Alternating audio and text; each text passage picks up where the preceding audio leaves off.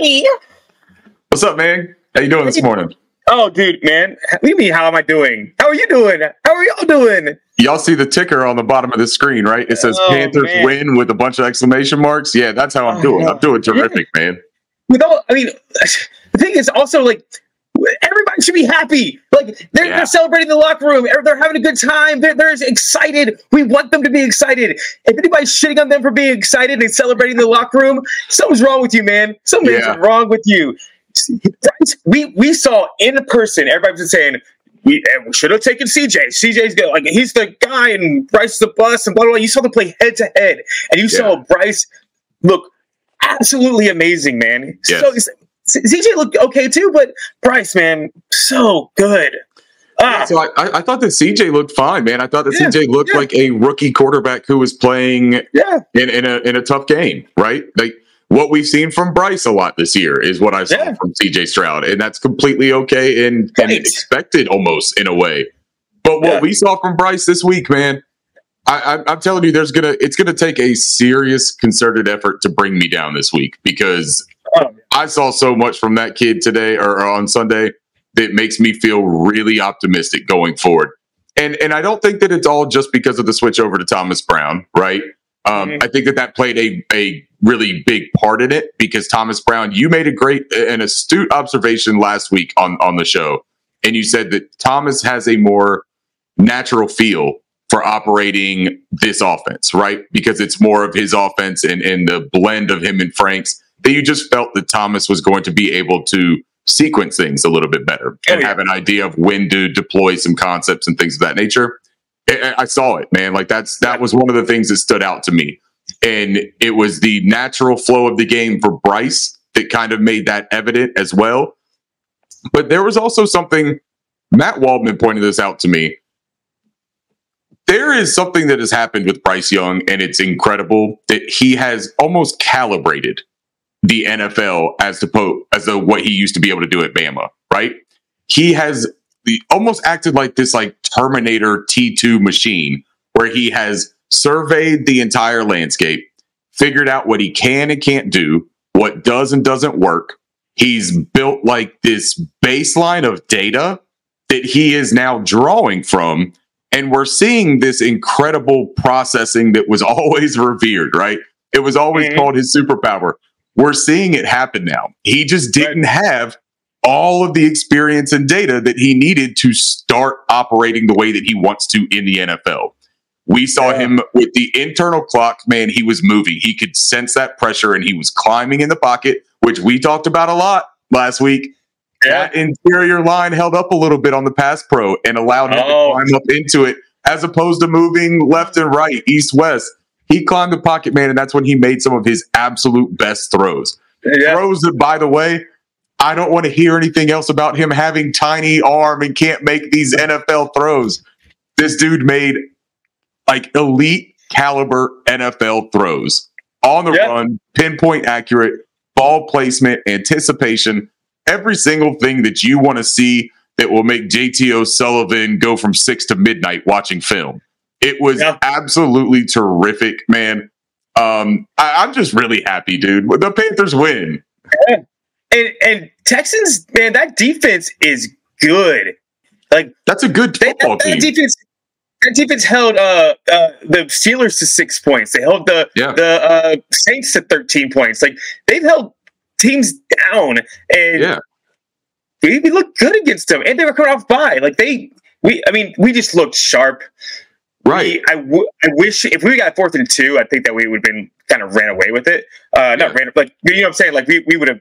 I would not have been as nervous at the end of the game. But you know, that's good. Good. No. But you were saying about the Texans being a good team, and I think that that's something that's worth noting, though, because there's this, like, weird thing that happens a lot, that when the Panthers do something well, especially after doing stuff poorly to begin the year, we do one thing well, and everyone wants to make an excuse on why we were able to do well and find success.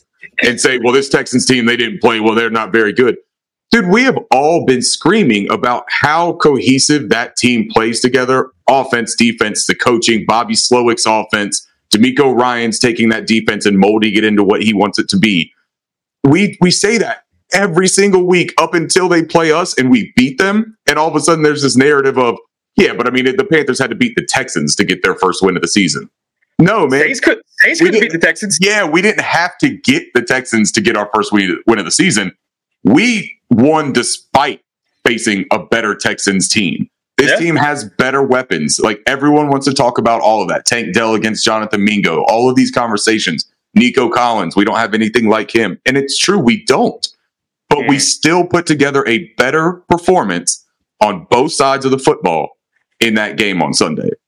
Yeah. And that's big credit to this coaching staff that we have been fairly tough on for the entire season because it's been so disappointing and perplexing, some of the things that they've done. I thought that Ejiro Evero had this defense ready to play on Sunday against that Bobby Slowick offense, man. Wow. The entire league has had a difficult time figuring out how to counter some of the things that Slowick has incorporated in that offense. Yeah. Evero got in his bag in a major way on Sunday. And if that doesn't make you feel good, man, after seeing this team decimated by injuries and still come out and perform like that, there is some just immense possibilities with this football team if they can start putting things together on a consistent basis. Yeah. For example, Steelers, they got 30 against the Steelers. They got 37 against the Jaguars. Yeah. They beat the Jaguars 37-17. They beat the Steelers 30-6.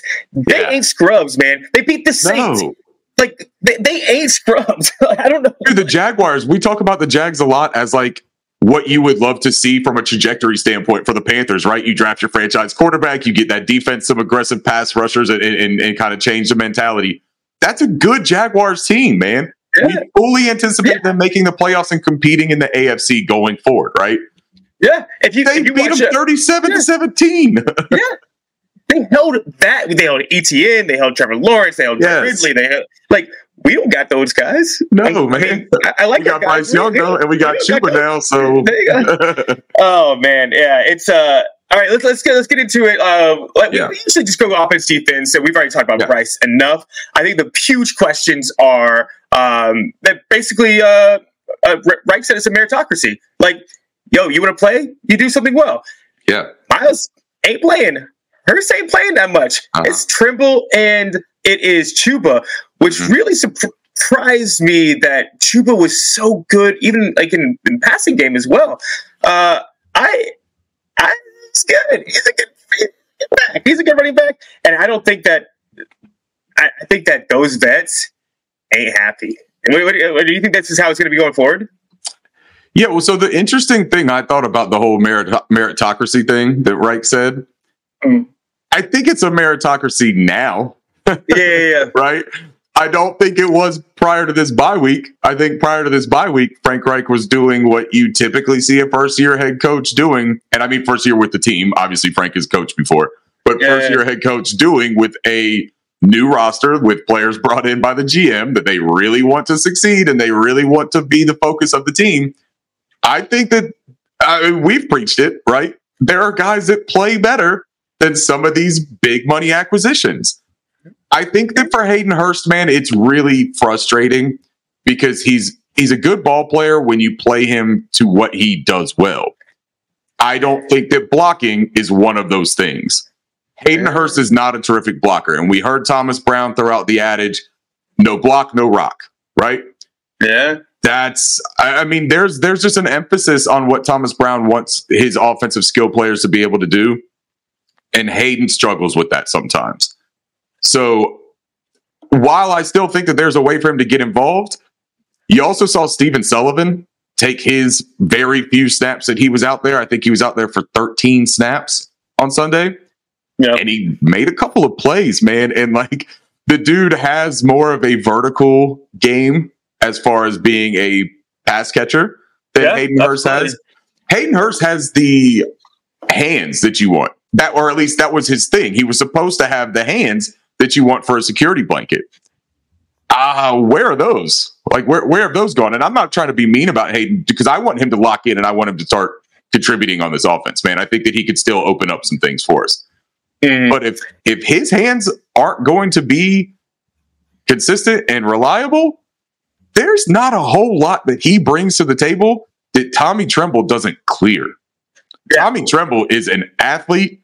Tommy Tremble wants to drive you into the ground when he blocks you. And he, honestly, man, his hands have improved. We've seen him drop a little bit, but I have seen him make some really nice catches and some nice route running out there as well. Yeah, I'm all on board of Tremble, man. Like, give Tremble as many snaps as he can handle, because I truly believe that he could be the future of this team at the tight end position if he can start putting things together. Yeah, last year Tampa was pretty good against the tight end, and Tremble's the one that caught that last ball before when we were up like 17 and freaking we just lost it. But yeah, Tremble was making plays at the end of the year, and then this year it was like, where is he? Right. But I think we were using Hurst like a very. Basically it was like we're using him as like Michael Thomas, like thank God. Like that's kind of how he was doing, really. And it did make sense because everything was close up. I think we're pushing the ball downfield more. That's opening up the middle a little bit more for the like we talked about it before. You in McVay's system, you pass to set up the run, not vice versa. In a right system, you run to set up the pass. And man, they pushed the ball downfield, and that's so fun to see, man. Oh, it's so fun. Oh man, because I was starting to get like feelings of like Baker last year. Remember when Baker just like always throw like 3-yard passes? Sure, yeah. It was starting to be like that, and that was incredibly frustrating. Yeah, they like that anymore. And man, Chuba Hubbard, man, you remember at the beginning of the year when everybody was hating on Chuba Hubbard? And I do remember that, yeah. I remember that even a couple weeks ago. they wanted to cut this dude, and they wanted to like do all this, and we were like, nah, man, Chuba was explosive. She was a good player, and I kind of grief for that. And now everybody's like, oh, that's our RB1. We want them guys RB1. It's like, guys, let the guys play first before you judge what they do. Yeah, there's an interesting thing that happens when somebody has a really good training camp and stuff that sometimes they're just camp darlings, right? Yeah. Terrace Marshall Jr. comes to mind, unfortunately, for that. Terrace looked really good in training camp, and it just doesn't translate. And it's the second camp in a row that he's looked really good. Mm-hmm. Chuba looked really good in training camp, but it was like this very tangible improvements that you could see from him. Uh-huh. Not just the physical improvements that he made to his body, because he added 20 pounds of functional strength. That's a giant physical change to go through, first of all. But it didn't cause him to lose any of his quickness, agility, or explosiveness. It enhanced it. And his hands have always been the part of his game that people like to point to and say, that's why he's not a 3-down back. He's not great in the pass pro, people say, and he can't catch out of the backfield. So you can't rely on him to be your running back one. He's got to be a change of pace and situational runner. Not the case anymore this year, man. Yeah. This dude has caught everything thrown his way. Yeah. He is... I did see him get run over on one blocking assignment. And actually, I believe it was the play everyone else. Right. And I believe it was the play that Bryce made some magic and made the incredible throw to Adam Thielen downfield. That was a put that on SportsCenter, and I'll watch that literally for 24 hours a day, man. Just let me watch that on my 70-inch, because that is like a XXX movie for me, just watching that. The way that he threw that, so just completely out of structure, but on this unbalanced delivery, right? Yeah. I mean, he turned his hips and got straight for a split second and delivered a strike to where only I don't know, man. Like, it's one of those things that when you watch Aaron Rodgers and Pat Mahomes do some of these throws, and you want to talk about it and you want to like break it down and say how he did it and how he was able to accomplish it, but then you kind of just stop and was like, what does it matter how he did it? Man? Yeah. That's incredible. Like, it was just one of those that makes no sense from a physics standpoint. The dude is a slender guy, and he's just whipping these throws, man. Yeah. I don't know, man. I just really, really enjoyed seeing the development and seeing Bryce look comfortable. But Chuba, I'm sorry, I went way off tangent. Pineapple. And somehow it came back to Bryce Young. Everything is coming back to Bryce Young. Yeah, so good. But Chuba did really good, I thought, in this game. And the 15 carries, I believe, for 28 yards, that's not good. That's less than 2 yards a carry. Now, he had the big run in the first that was called back because of a phantom blocking call on Tommy Tremble. I thought that was an egregious flag personally. That would have added about 18 to 19 yards or something like that. So sure, the yards per carry thing wasn't great. Nobody was getting any kind of action on the ground. Raheem Blackshear had a couple of bursts from the backfield. I thought he looked sharp too. But when the game was on the line and we needed that third down conversion, Chuba Hubbard had the situational awareness to know exactly what he needed to do in that instance, and wasn't going to take no for an answer.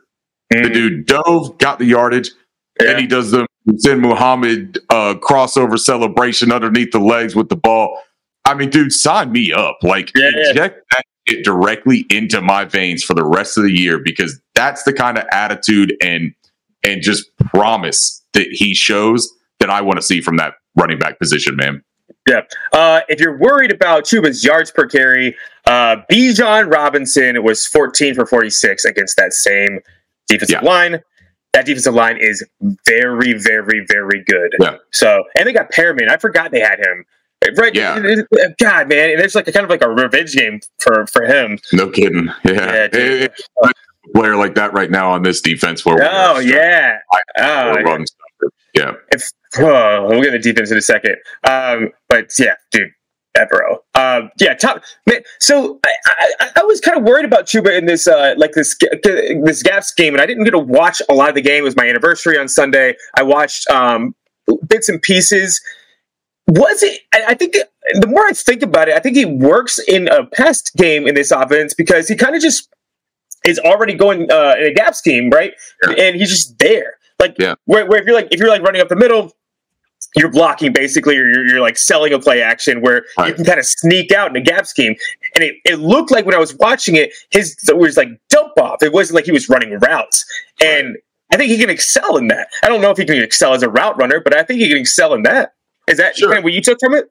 Yeah. The route running for me isn't necessarily something that I think you're going to see them put an emphasis on for Chuba, right? I saw that Miles Sanders lined up on the outside, I think on 2 snaps on Sunday.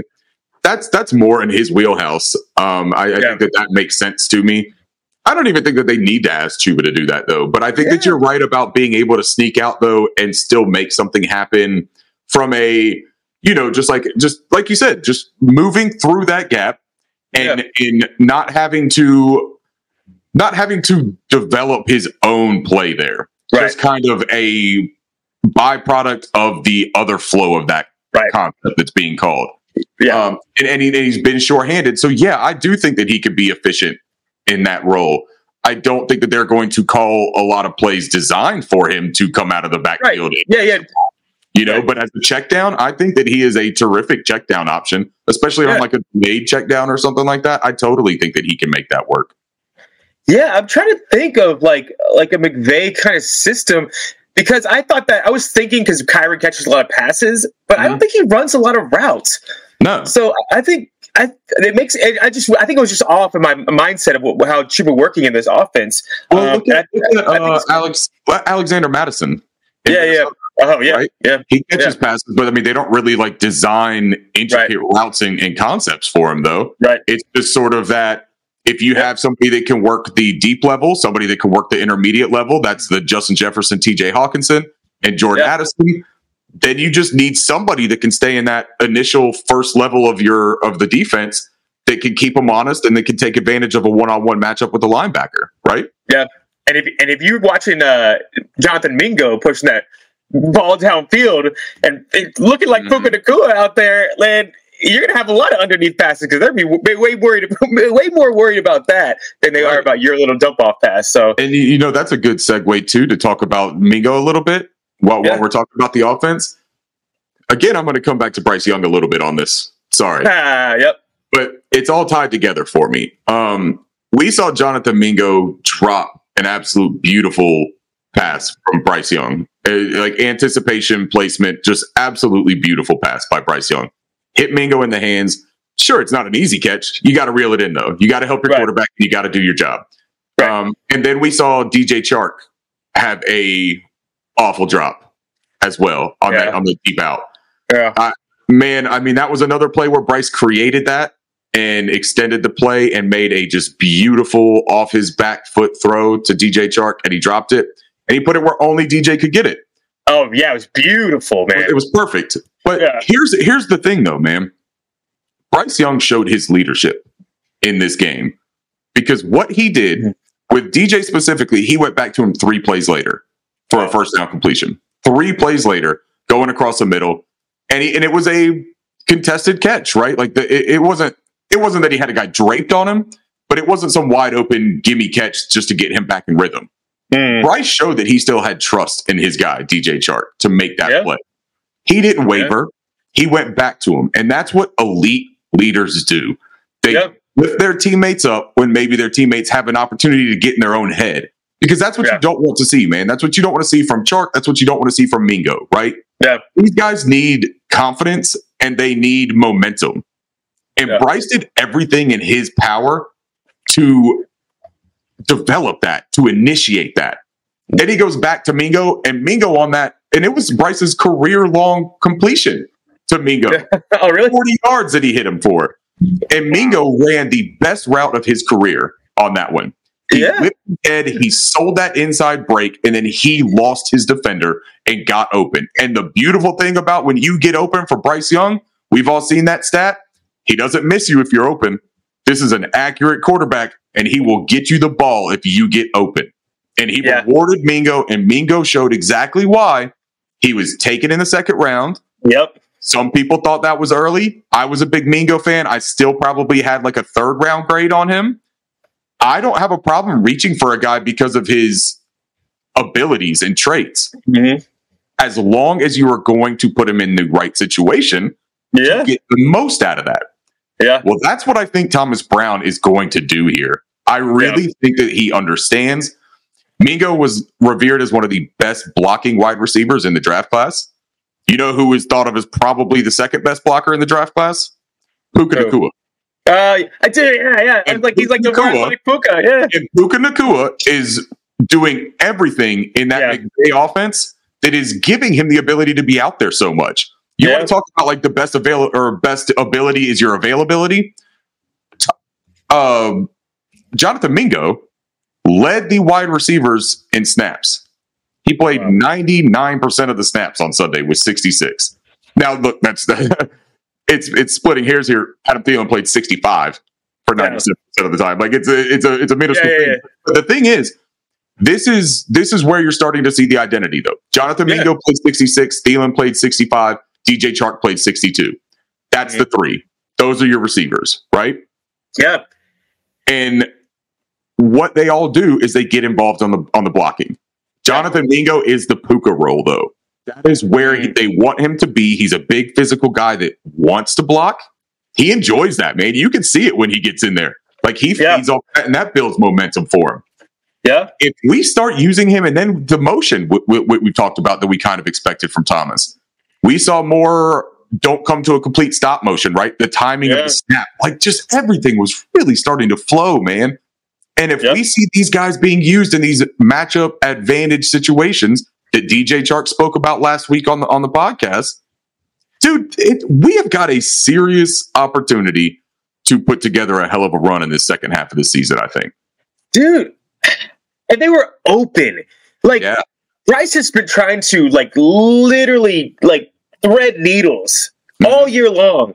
Yeah. Every pass I saw, it's like, wow, they hit like a step or 2 on that guy. Like, he was open. Yeah. I was like, that is so nice to see scheme-wise and it just felt good. Everything felt good except our offensive line.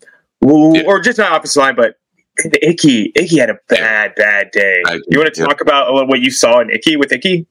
I mean, no, I don't want to, but we can. Well, I think the audience would like to hear what you have to say about Icky. Yeah, the interesting thing, though, with Icky, though, man, and again, this is something that has been so frustrating with him, is that so much of where he's losing, I think, is coachable stuff. Yeah. It's a matter of timing. I couldn't tell, man, and I haven't watched the All-22 yet, so I still haven't done my tape study for this week. But watching it first time and then watching it on a rerun on the condensed replay, I didn't see like an over overly dramatic amount of oversetting and being off balance. Yeah. Timing of his hands that he's trying to engage with the defenders that he's missing, and he's lunging, and then he's not able to hold his weight. And he got pushed over a couple times on like a bull rush, man. It wasn't all just rushes that he was having trouble with. I don't know if that's something in his head that he is just way overthinking. That's exactly what I was going to say. He's gotta rely more on muscle memory at this point. Yeah. Like play naturally, because when he starts guessing and trying too hard to figure things out, he's not playing with any kind of like natural ability. Right. And that is a tough thing for a lineman. Now, I still thought that he did fine in run blocking. We know that he's going to be okay. Yeah. Oh, yeah. But if we want this offense to take the next step and we want to feel good about the possibility of this offensive line, Icky is the key for that. Icky has got to turn into a guy that we don't have to scheme help for. We don't have to bring somebody over to help chip his assignment every single time. You want to be able to leave him on his own and feel like he's going to win the majority of those matchups. And right now, I don't know that you can confidently feel that way. I think his hand placement and lunging is getting him in trouble. I didn't see a ton of oversetting, but there is just something with the balance and technique that is off with him right now. And I have a lot of faith in James Campen, but he's got his work cut out for him, man. And I need that to start to kind of like come to fruition. I don't really know how else to say it. I just need something to actually start being tangible here, result wise. Yeah, I think he's not bad. Like he's not. I don't want to phrase. Like it's almost like he's freaking himself out. Like he's so tense. Like you can see when he gets out of it. It's like not just a normal like. Yes, you want to be quick to get out of your the snap so you can pass block, but he just like is overly doing it. Just like. It's you're just like, calm down, man, relax, you got this. It's almost like it's okay. And that's when the penalties start to come in, and that's when all that kind of stuff starts going. It's almost like overly mechanical when you watch him. There's no flow to the way that he's playing. There's no just like freedom of movement when he's playing. Yeah. He is very choppy. Like I have to get here by this amount of time, or I'm not going to do the right thing, no matter what my defender is doing, no matter what their approach is or their attack. I have to do this. And I don't know that that's very successful for him. I think that he would benefit from doing a little bit less guessing and more reactive blocking. Yeah, exactly. Yeah, absolutely. He's doing a little bit of a preconceived idea of what he needs to do, as opposed to countering what that defender is doing. And again, man, I'm not going to act like I am an expert on some of those things. That's not my wheelhouse, being able to break down exactly what his technical issues on the offensive line is. But that's what I'm seeing from it. And I would love to see, one of these offensive line experts. I would love to see what their take is on him. Brandon Thorne would be a guy that maybe I'll shoot him a link to the game. Hey, Brandon, help us out, man. Panthers fans are losing our damn minds, Last thing about offense. Dude, I came on here very early and I said the easiest bet that you can make this year is Adam Thielen over 575 yards. Yeah, you did. He hit that week 8. His 7th game, he's at 581 yards. Yeah. God, I wish I would have put more money on it. Man. All in, isn't he? Yeah, God. And I could have done alt. I thought about doing alt yards, but I would probably put it like 750. I think is what I was thinking, between 700 and 800. And I just got lazy because I want to do other bets. Yeah, man, what did? Real quick before we pivot off of the offensive line too. Welcome back, Austin Corbett. Yes. Oh man. How awesome is that? And did you see the emotion that he had on the sideline at the end of that game? Yeah. A little bit of tears running down his face. This dude busted his ass and worked. What was it? 294 days removed from his serious ACL injury. Yeah. That training staff working with him every single day, the dedication that he had to prove to get back out there. You're just talking about a guy, man, that's won a Super Bowl ring, right? He knows that he's a very good player.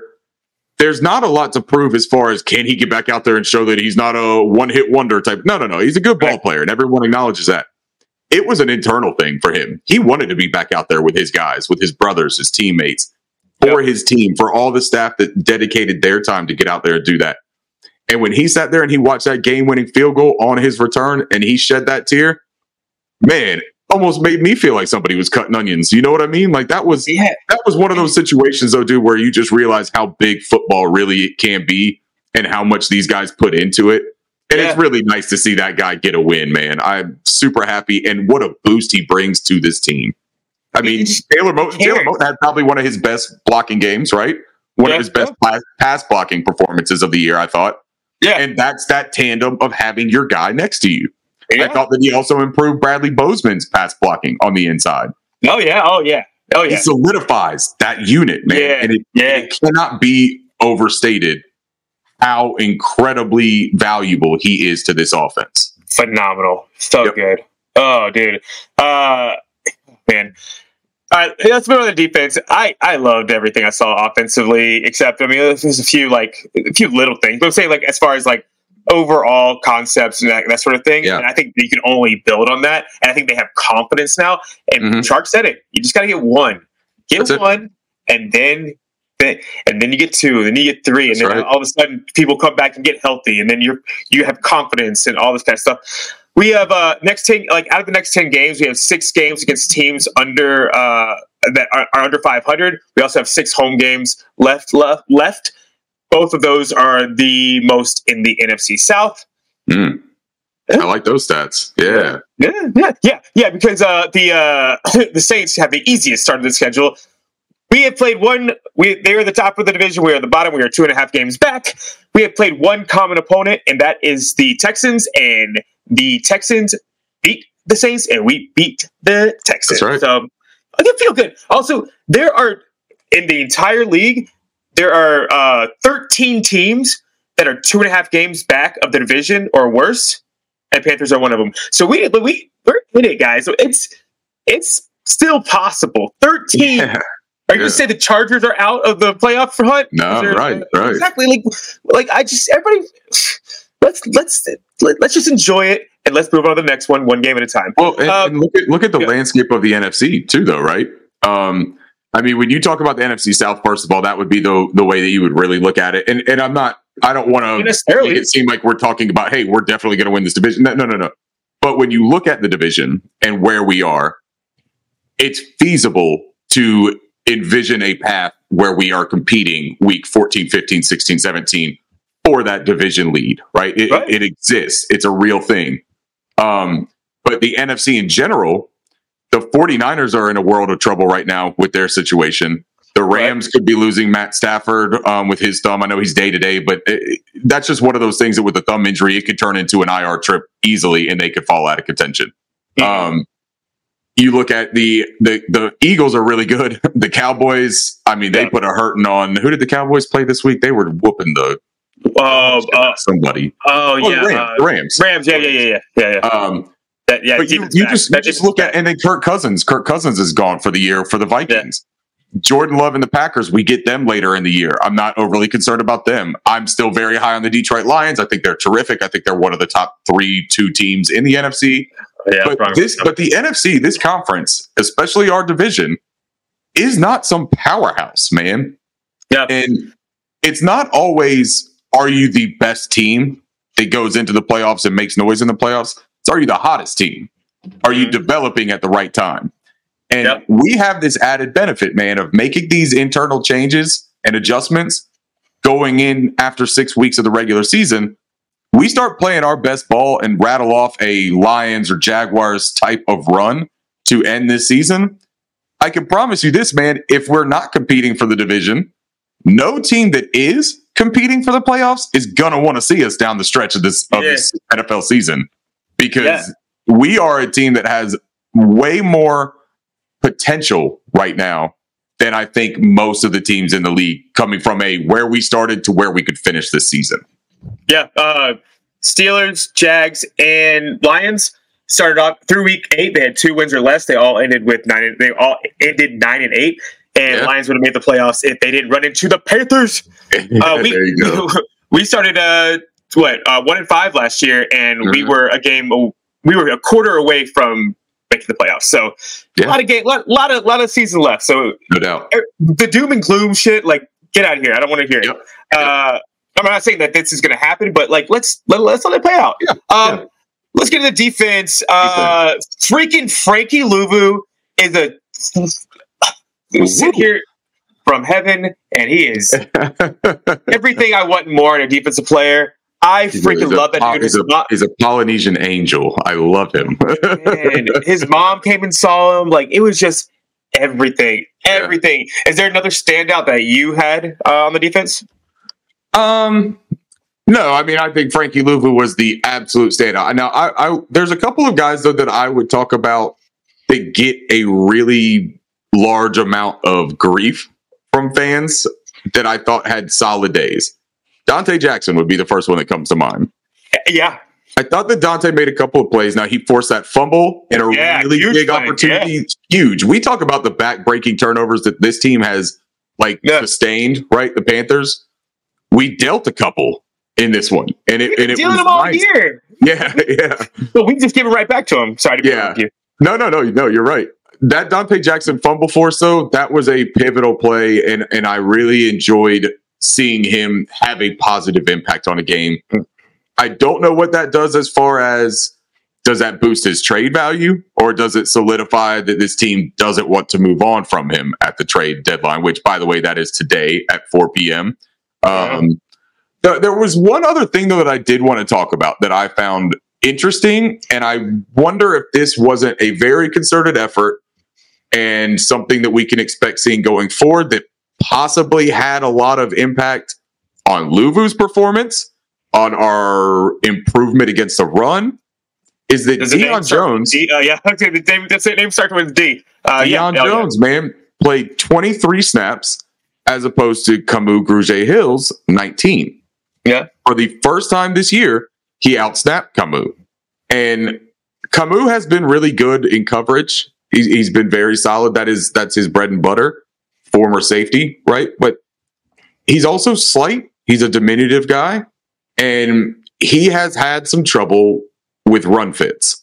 And Deion, dude, Deion's had some issues. He's had some missed tackles. But his awareness and responsibility and the integrity of his assignments, I think that there's some more confidence that this staff has with Deion Jones that they don't have with Camus. And that would just be my interpretation of the snap difference here. But something made a significant difference. And when you have Deion playing more of that inside linebacker role, and you free up Frankie to kind of move a little bit and get back into the pass rush, there is tangible results after watching this one. It was a fairly decent pass rush. Yeah. Hey, Brian Burns also. Shout out Brian Burns, man. Anyone that says that this dude doesn't give effort, you're just not watching these games. He is one of the only edge players we have that can generate any pressure on his own. And he showed it multiple times. Even if he didn't get multiple sacks, he got one, I think, on Sunday. Even if he didn't finish the play and get multiple sacks, he moved that offensive line backwards on multiple occasions. That dude can generate pressure, and that dude can get after somebody on his own. And I think he's the only one on this team that can do that. So I just think that. And now we saw Justin Houston left the game with an injury as well, correct? I don't know anything about it. But we saw DJ Johnson play more for him. And I mean, he didn't do anything that made you like, wow, look at DJ Johnson. But he did make some plays. I thought that he was involved. I thought that his motor looked pretty good. He's a gamer too. Like he has dude, his motor is insane. He played 29 snaps on Sunday, man. That's the most he played, and he actually came down with some cramps during the celebration from overusage. He had to get carted back to the locker room because he had bad cramps, and everyone thought that he was another victim of the turf of Bank of America. But luckily, we avoided that one. Man, what do we do with Chen? Like, what is going on with Chen? Do they just let him he's on IR, right? No, that's what I'm saying. Like this, like Schultz didn't do anything in the middle of the field. Tendell didn't do anything in the middle of the field. Like, we shut that interior down. Yeah. We didn't miss him at all. No. Yeah, if that wasn't an indication that you can operate this defense without him, then I don't know what else would be. Now, I'll say this, though. Just because you can do something without a player doesn't mean that player doesn't have value, though, as far as depth and being deployed as a situational weapon type of thing. But we've been sold a much different outlook and idea of what they were going to do with this player. Yeah. And I just think that we saw on Sunday that with him not being available, it didn't cripple this defense. It didn't take anything major away from it. And so maybe we do look at it going forward to say, well, clearly we're not going to offer an extension and pay big money for that player. So do we have any chance of getting a return on whatever value he may have? That's what I was asking. Yeah. Is he, your preferred trade candidate? And sure, we're not going to be able, the team that would acquire him wouldn't be able to get his services for 3 more weeks because of the IR stint. Yeah. But what if you're talking about a team that is going to the playoffs and that just has the, creative defensive coordinator to use him in a certain way, right? Like, look at it from, this is just a random thing, and I have no idea if there would be any kind of interest. But like the Miami Dolphins, this is a team that has a good secondary. They got Jalen Ramsey back, and he looked really good. Yeah. What if you just had Chin and he played 15 to 20 snaps a game for a defense like that, where they strictly used him in situational needs, right? Yeah. You give a coordinator like Fangio or one of these really innovative defensive coordinators, give him the Swiss Army knife and see what he does. I think that Evero's really innovative too, but he just doesn't fit what we're doing here for some reason. I don't know why that is. Yeah. I anticipated him having more of a role. But yeah, man, I think that if you can get anything for him at this point, and I mean anything, like 5th, 6th, 7th, whatever it takes, you're not going to get that when he leaves next year because you're not going to sign him. Yeah, I kind of think that Luvu is a problem for him. I think he would work in that sort of, like that kind of role somewhere else. I like him in the Bills. I think he'd be really, really good in the Bills, and they're definitely beat up. But they tend to have bigger safeties. They play big as a team in general. I feel bad. I have a Chin jersey. I have a Jeremy Chin jersey. I like that guy. Yeah. I like that guy. You're right. It's just this. It just doesn't work. But shout out to freaking Jamie Robinson sighting. I thought he played pretty well. Yeah, he played okay. Yeah, that was fun. I thought he played okay. I mean, the secondary in general, like I was worried, and it was good. Everyone's a monster.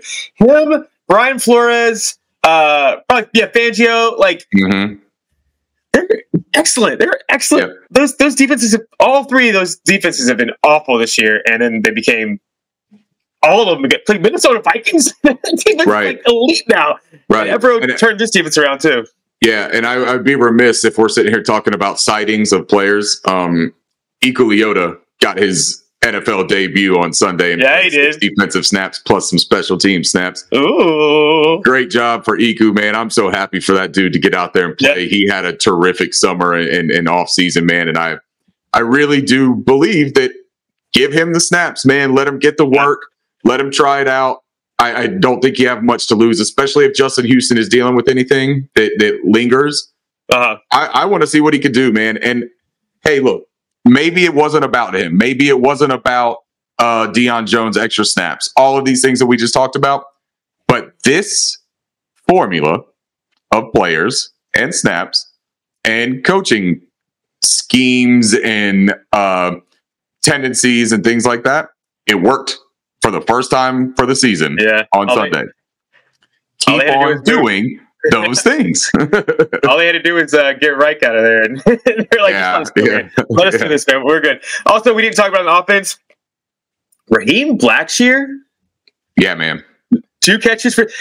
That's the guy that I was talking about at the beginning of the season. I was like, in fantasy? Look out for this guy. And he looked good in the return game, too.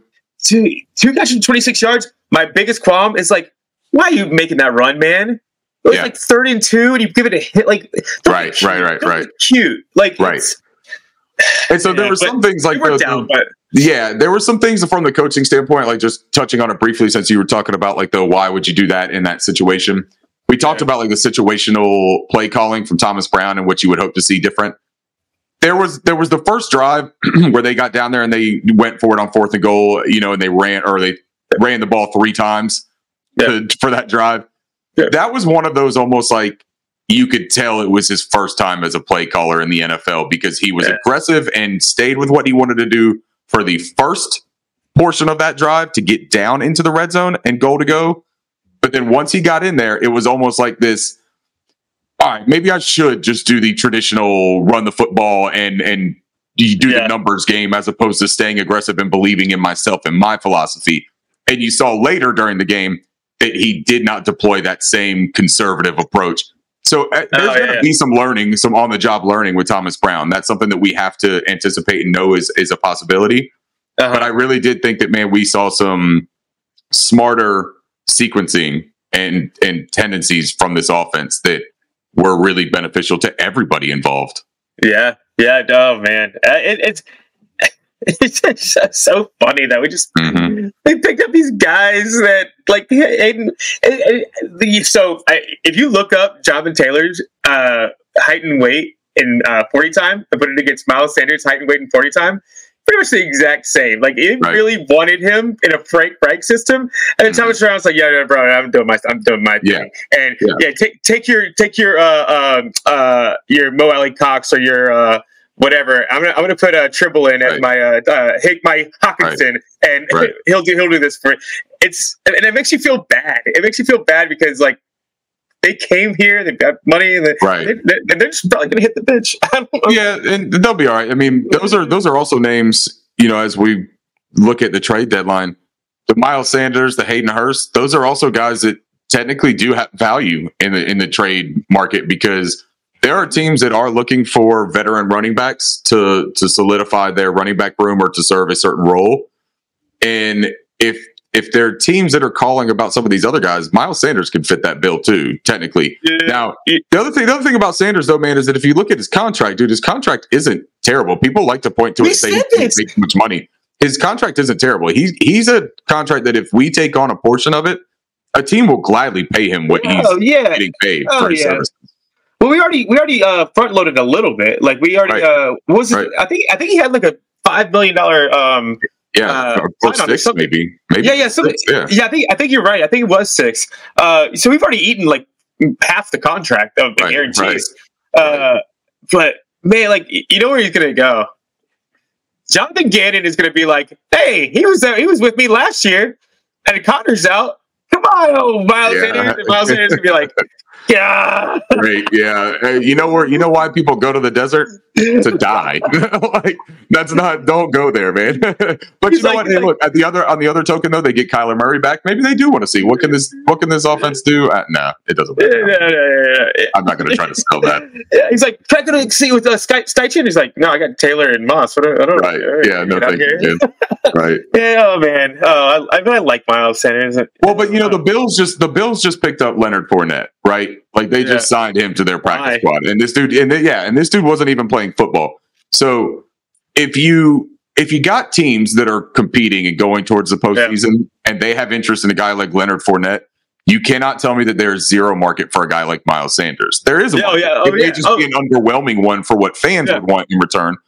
But from a realistic standpoint, dude, if you want Chuba Hubbard and Raheem Blackshear, if you want them to get more involvement, which Chuba's going to get it, man. He had 45 snaps to Sanders, 12 on Sunday? Yeah. It looks like Chuba's backfield, in my opinion. Yeah. And I think that's a good thing.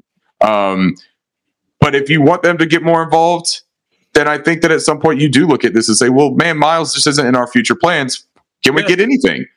Hayden Hurst is a similar way. If you're going to use Stephen Sullivan in that pass catching role, like of a strictly pass catcher out of the tight end alignment, then what is Hurst's purpose? What is he? That's what I'm saying. That's what I'm saying. Like, God, I like him. But there's got to be places where he could be useful. Oh yeah. They're both good players, definitely good players, and they would work with Frank Wright, but they don't work with Thomas Brown. So you talk about the meritocracy that Frank was talking about. Yeah. I think that this is a Thomas Brownocracy, right? Like, I do too. Too. Yeah. Like Frank Reich wasn't trying to get things based off of merit. Frank Reich was trying to do things the way that he's familiar and comfortable with and what he prioritizes and how it fits. Thomas Brown is the one looking at you and saying, man, there's guys that play good football and there's guys that aren't playing good football. I want to play the guys that are playing good football. And that is really beneficial for our team. It's not entirely beneficial for somebody who wants their kind of players to be playing. You know? Oh, dude, looking back at week 1, and it was Hayden Hurst draped with the guy over him, trying to get this ball and hold on to it because there was no separation to that beautiful, everyone's open. Like, it's so spaced out so well. And that's another thing. We had guys that were just like almost running into each other. It was just, there's these guys just in space, and it was amazing. And there's underneath, and it was just beautiful to watch. Oh, I love it. You know, another aspect, man, since we're sitting here talking about all this, and I thought about another thing with defense, thinking about Frankie Luvu. One of the things I really enjoyed about his performance as well, he seemed to figure out that if he wasn't going to be able to get through the offensive line to generate pressure on Stroud, that he was going to kind of like play possum at the line. Right up until he saw Stroud getting ready to throw it, and he deflected multiple passes doing that. Could you imagine, first of all, if Bryce Young had the amount of deflected passes at the line that CJ Stroud had? People would have lost their damn mind. That's so weird. So weird. But Frankie, it was such a really smart thing for him to do that, hey, if I can't get through there because I'm getting double teamed on this line or something like that, because I'm one of the only ones that has any kind of aggression getting after the quarterback, if I can't do that, I'm going to figure out another way to make a play, you know? And I just really appreciated that. I also think that having Xavier Woods back there helped out a lot of these guys in front of him. He's so good. And there was a comfort level, I think, that they had of, well, no offense, Matthias, but Matthias Farley isn't behind me. And that's not the guy that I'm relying on picking up if I drop in and I go down towards the line. I don't have to rely on Matthias Farley taking this big area of space and holding stake. I think that with Xavier Woods, man, they felt pretty good about him. I thought he looked good with his tackling. And I just think that secondary as a whole plays better when you've got the veteran leadership of one of those safeties back there. Now, when we get Von Bell back and we got both of them again, and God forbid, don't let me get J.C. Horn back there in the secondary as well.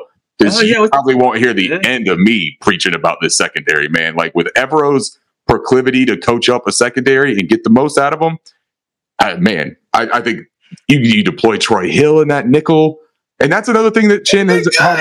Man, Troy Hill's been terrific. He's been one of the best nickels in the league. And that's something also that has really hurt Jeremy Chin, I think, is that Troy Hill has kind of been like, yeah, look, I'm not a big guy. I'm not the big nickel. I'm not the star. But I can play that role. I might be a smaller dude, but I'm not scared to get in there and mix it up. And he's just kind of, again, he's earned more reps. God, man, I just wish we didn't start 0-6. Yeah. Because we would be talking about a really interesting rest of the season outlook, right?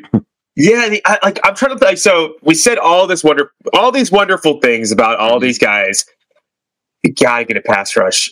We played excellent coverage. But CJ, as much as I like CJ Stroud, we're gonna play Trevor Lawrence this year. Like we're gonna play good quarterbacks that can pick us apart if they have all day to throw. We got to somehow find a pass rush. You got to get after it because when you play a team like the Cowboys, who we play in 3 weeks, that's a team that has a pretty solid offensive line and that has perimeter weapons that if you give too much time, just like you were saying, to a guy like Dak Prescott, he's going to make the right decisions and he's going to pick you apart and he's going to beat you. Trevor Lawrence is another good example, but it's our pass rush and it's our offensive line protection. Those are the two areas. And are still our wide receivers. We still need a big time playmaker in that wide receiver room, I think. I think that Jonathan Mingo has the ability to develop into something really good, but he's not your prototypical number one receiver. I still think that he looks like a very, very good complementary piece if it all kind of like comes to fruition, right? It would literally be like Puka without Cup. Like they wanted to get Cup back. Puka's really good. Yeah, he's really good, but I don't think he can carry an offense as number one. I think that's kind of similar. So let's talk about that. Even though, like, by the time this comes out, the trade deadline would already pass. Is there a guy that you'd be looking at to bring in? Man, that's really tough because honestly, for the draft capital that it would take to get some of these high end receivers, first of all, from the offensive line, you're not going to be able to acquire a big time offensive lineman in the mid season. I think they're going to be fine. I think they're going to be okay. I don't think that they're going to move anything. I think if they do something, if they make a move, I think it's going to be as sellers. I think that they're going to pieces. You're talking about for everybody or just the offensive line? Oh no! I'm talking about for everybody on the Panthers. Yeah. Offensive line, I don't anticipate any kind of move offensive line. Yeah. I think they're going to be fine. There's too much value on offensive linemen in the NFL that if you have a good one, you're not getting rid of them in the middle of the season, right? Right. From the wide receiver standpoint, I would still take Jerry Jeudy, man. I'm still a firm believer that Jerry Jeudy offers something to this offense that we don't have currently on the field. So I still think that he would be worth the 10-game tryout plus the next year's contract that you have, that you can either offer up the extension or not, or you keep him on that 5th year, or you keep him on his final year of his rookie contract. I still think that that's a move that I would make, but I would only do it for a 3rd or a 4th. The report out there was that they wanted a 1st for him. I would absolutely not do anything like that. A career 50 yards a game, and he has 1 touchdown every 5 games. I would trade a 1st. Hypothetically, we don't have one, so in theory, we are going to do that anyways. I would trade a 1st for a guy like Devontae Adams, and that's about as far as I would go with that. Because Devontae Adams is a star wide receiver. He's not going. They've said that he's not going anywhere either, so this is all hypothetical. But as far as defensive line, we already saw the Commanders already dealt Montez Sweat today to the Bears. And that cost a 2nd round pick. For the Bears, sure, man, maybe they think that's a good idea on the surface because it's a good player in a position of need. Like it really does make surface sense. But he's going to want a new contract. And you don't know what your franchise outlook is in Chicago. Like your head coach is probably gone. Are you going to ride with Justin Fields? Yeah, probably. Are you going to ride with Justin Fields, or are you going to spend your draft capital on one of those rookie quarterbacks next year? Because if you do that, then you also need to build around that guy. You know what I mean? So there's just a lot up in the air, and then you still got to pay Montez Sweat next year. So you paid that 2nd round price as like a right to negotiate and to try to sign him to an extension before everyone else. Or else you could have just kept that 2nd round pick and thrown that same amount of money at him in free agency. So it's a wonky decision there, but that's not my problem. That's the Bears. That's their problem. At least the Panthers are like 2.5 games out of the division. The Panthers are like 4. Like the Bears have won 2 out of their last 3, so maybe they do have some sort of internal false belief that they're going to make a push here. But they also play against the Lions in their division. The Lions are running away with that. That's what I'm saying. Like that's a division winner. Right. Yeah. But no, from a Panthers standpoint on this trade deadline, man, I think that the most likely situation is that you see selling going on. I think that you can see Terrace Marshall Jr. played 4 snaps on Sunday. Yeah, in a situation where kind of think that he's gone. I mean, dude, he could have been showcased there and try to like bring up his trade value, or to see if he could fit in with the Thomas Brown situation. That's just not going to happen. I think I'm a Terrace Marshall fan. I like him. I think he's got a lot of really good physical traits. Yeah, it's just not working, man. And like, I don't want to see him be, sandbagged here either into an opportunity where he doesn't get his chance to try to play. Yeah, but if it's not going to work here, and you can get anything, again, I mean anything, a swap of 6, then do it, man. Like I just think that that's got to be a situation we all move on from. Mike Kay made a great point when I talked to him last week. He said maybe that's an opportunity for Derek Wright to come up off of the practice squad.